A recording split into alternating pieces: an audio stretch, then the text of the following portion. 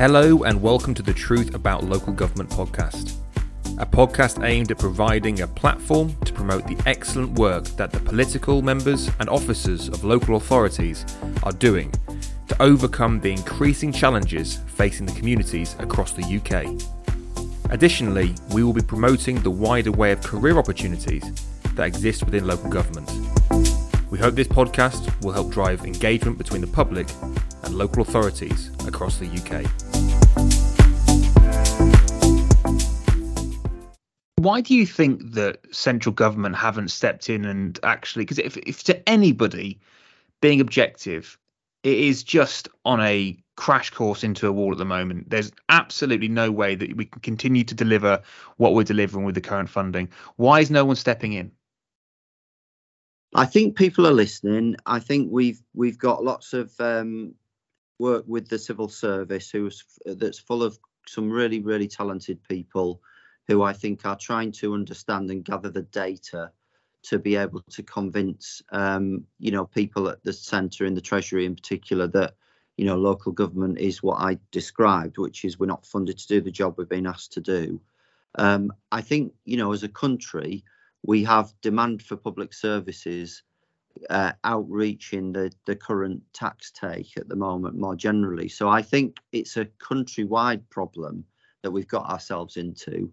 My argument is that there is still money in the system, but it's not in the right places.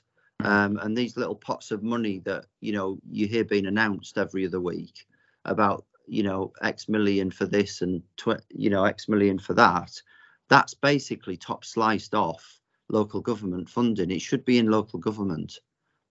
Absolutely. And a local response is best. We saw that during COVID, the ability of local communities to step in and deliver a fantastic local response. And, there's obviously in the East Midlands, there's another combined authority being created. And I think that, for me, you look at it and you go constant devolution or kind of moving the focus to a more local response is absolutely the way that we need to go, because you're right, it's just so important. Because if everyone listening at home, if you were to look at any other organisation that has this number of employees and the amount of money that's being spent on an annual basis, you would not be working on a 12-month funding cycle. You wouldn't. You'd be looking at 10, 20, 30 years. And that's the really difficult thing about it, is councils don't know necessarily what they're going to get for years to come. So even if you are going to have less money coming forward, at least if you knew about it, you could prepare for it. And I guess, Tom, sorry. I was just going to say, Matthew, a good example I would give of that is that we, that business rates need to be revalued much more regularly. And because they're not, it means that appeals are more likely to be successful, which is a sort of logical fact. If you leave it for too long, then you're going to get more appeals against where the economy's gone, because people won't know, because it hasn't been valued recently. We've lost £48 million from our bottom line in the last 5 years through business rate appeals. So that's a direct take off the taxpayer, the council taxpayer in Leeds. And the centre doesn't get penalised for this. There's no penalty for some department not being able to spend, what they planned at the start of the year because of a business rate appeal that happens in Leeds or elsewhere across the country. So how is that fair? £48 million. That's enormous. I mean, just for those listening at home, business rates. What are business rates? Just so we can have a clear message as to that problem to the listeners. Well, business rates are the way that taxes are raised from to pay for local services that businesses benefit from. But it's a very old system, and it's based basically on floor space. Right. And that it's much more complicated than that. But that's the broad thrust of it. And it's one of the problems that's hit retail. Because in the high street, because obviously the digital alternative to, if you're a digital transaction, you don't pay for floor space in the same way a shop would. So, there's lots of anomalies and lots of commitments that to something called a fair funding review, because it's linked to the fact that the current system isn't really linked to need. as much as it used to be. So that doesn't reflect the real cost of providing services on the ground. So the combination of those two things mean that the whole system, the way the whole thing is funded, doesn't really work. And although people think council tax is the only thing that pays for local services, that's just one element. Business rates is the other big element of it. So just to give a bit of context, what's the annual spend of the council? Broadly speaking, it depends on gross and revenue, but it's about 570 million. Wow. So 48 million is, roughly speaking, what, 10%? It's a lot of money. It's not every year, that's over the 5-year period. But, that if you think about, the amount that you could do, what you could do with just £1 million of that, and the difference that would make in terms of employing people to, or providing emergency support for someone who's been made homeless, or being able to, like I say, employ people to make sure that litter's picked up, or to make sure that you're not having to increase council tax or charges that you've got to levy as much as you'd otherwise want to in an in a period where cost of living's a problem. All of this adds up. Absolutely. Now, to the future, local government's role. We've talked about the fact that hopefully there'll be some reform to funding. It needs to happen. Yeah. We talked off air about kind of the need for, the role that their councils will play in the future. Do you think there needs to be a realignment as to fundamentally what councils can do? Do you think that's more realistic, even if there was to be a funding change, that we can't deliver everything that we're delivering on a statutory basis? Yeah, I do. I really do. I think that we need there's never been a white paper on local government. And I think we need one. And we need a resetting of local government's role to suit the money that people are willing to pay for it. And we can't be the local default welfare state making up for the problems that are coming down from national organisations. We can't be always the Cinderella to the NHS, and the one that, there's £200 million announced for the NHS this week, despite all the financial challenges that I mentioned for the national picture. There's 200 million being found for winter pressures in the NHS. How much for local government? 10 million for social care. So that relationship has got to be put on a level playing field. Parity of esteem for the NHS and social care, and then we've got to be really clear about the public services that we can afford and that that we provide in a local area. There's big issues about waste and recycling that need to be tackled with carbon, the net zero issues. So that public services role, I think, needs recalibrating so that the role of national organisations, health organisations and others is clear, and our role is clear, and how we work together is clear. And then on that placemaking side, I think we need to, I personally would like to bring that under a statutory footing, to give that the same level of esteem as the other services we provide, because it's so important to get that growth going at a local level.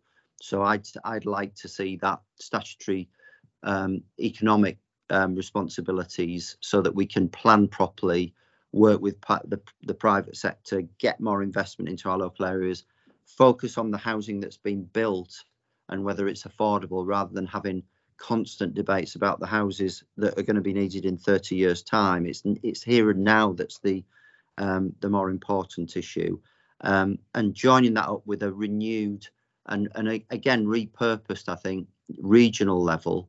The new regional level, which is a great innovation. It's a great move forward to have mayors and combined authorities in our area, but that their role needs to be clear as well. That needs to be about infrastructure and industrial strategy and skills, driving, economic prosperity forward, making sure that we've got as much power as possible over transport and the people getting around the places. And that's complementary then to what we do at that local level. It's not a hierarchy, which some people would like to see it as. The mayors are there in combined authorities. It's what it says on the tin. It's the mayors and the leaders working together as equals to get things done for the people of our places. Absolutely. And I think when you look at the kind of 3 or 4 things that you just identified that would need to be focused on, I would say clarity is the overarching theme there. You know, clarity of purpose, clarity of kind of responsibility and role, clarity on funding. And also going back, I've waffled about this before, but you know, one of the main issues I have with mainstream media is their portrayal and of local government, and local government is not given a fair shake of the stick. I think that, you know, when it comes to it, the NHS gets more funding at the moment because I think it's a vote winner, and I think people understand far easier what NHS does. NHS saves lives. NHS helps you when you're sick. I think most people, and that's one of the reasons I want to do this podcast, don't understand what councils do. And that's why central government doesn't get funding, because it's not a vote winner, because people understand. And I think if you have clarity of message as to what councils do, then it's far easier then to say, well, that's why we need to invest into it. So I completely agree, Tom. And it's just so, I think it's just fantastic that you was someone at your level of seniority of the second largest unitary in the country can articulate that for everyone at home, so that, you know, people can understand what needs to happen, because yes, there are challenges, but there are solutions. And I think that's the message as well, isn't it? It's not all doom and gloom. There are steps that can be taken to improve things. Definitely. You know, local government's a brilliant force for good and for change. The people who work in it generally really care about their places, as you said before. There's often people who've grown up in the area. That, you know, we have families who work here. You know, you've got sometimes even got grandparents working with the grandkids in councils. It's that sort of setup, and I think the thing that can really happen at that local level. A lot of the national funding and the rising costs has been driven by late intervention in problems when things have already happened and people have already fallen off the edge, rather than what we call early intervention.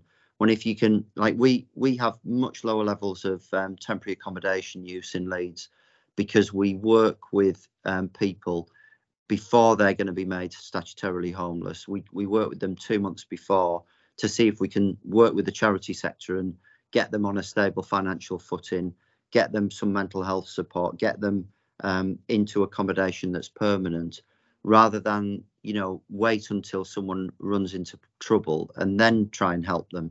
And that's what local government's all about. It's because they're in their places and people trust them generally. You know, they can work to help people earlier on and avoid and head off those extra costs that will hit the state if someone goes from into care, can't live with their family, goes into care, ends up 10 times more likely to end up in the criminal justice system, 10 times less likely to get to university, 10 times more likely to be unemployed, and 10 times more likely to die earlier. You know, this is it's a tragedy, but it can be averted. Josh McAllister's review set that out. So it's things like that I think that's why local government has a bright future, because it can be the solution to get, people's lives turned around. Absolutely. But it requires a proactive, not a reactive approach to tackling the problems and providing those solutions. Well, look, Tom, I just want to say thank you so much for myself and for the listeners at home for your time. Great to talk to you, Matthew. Thank you. You've been listening to The Truth About Local Government. We've been speaking to Tom Riordan, the Chief Executive of Leeds City Council, the second largest unitary council in the UK.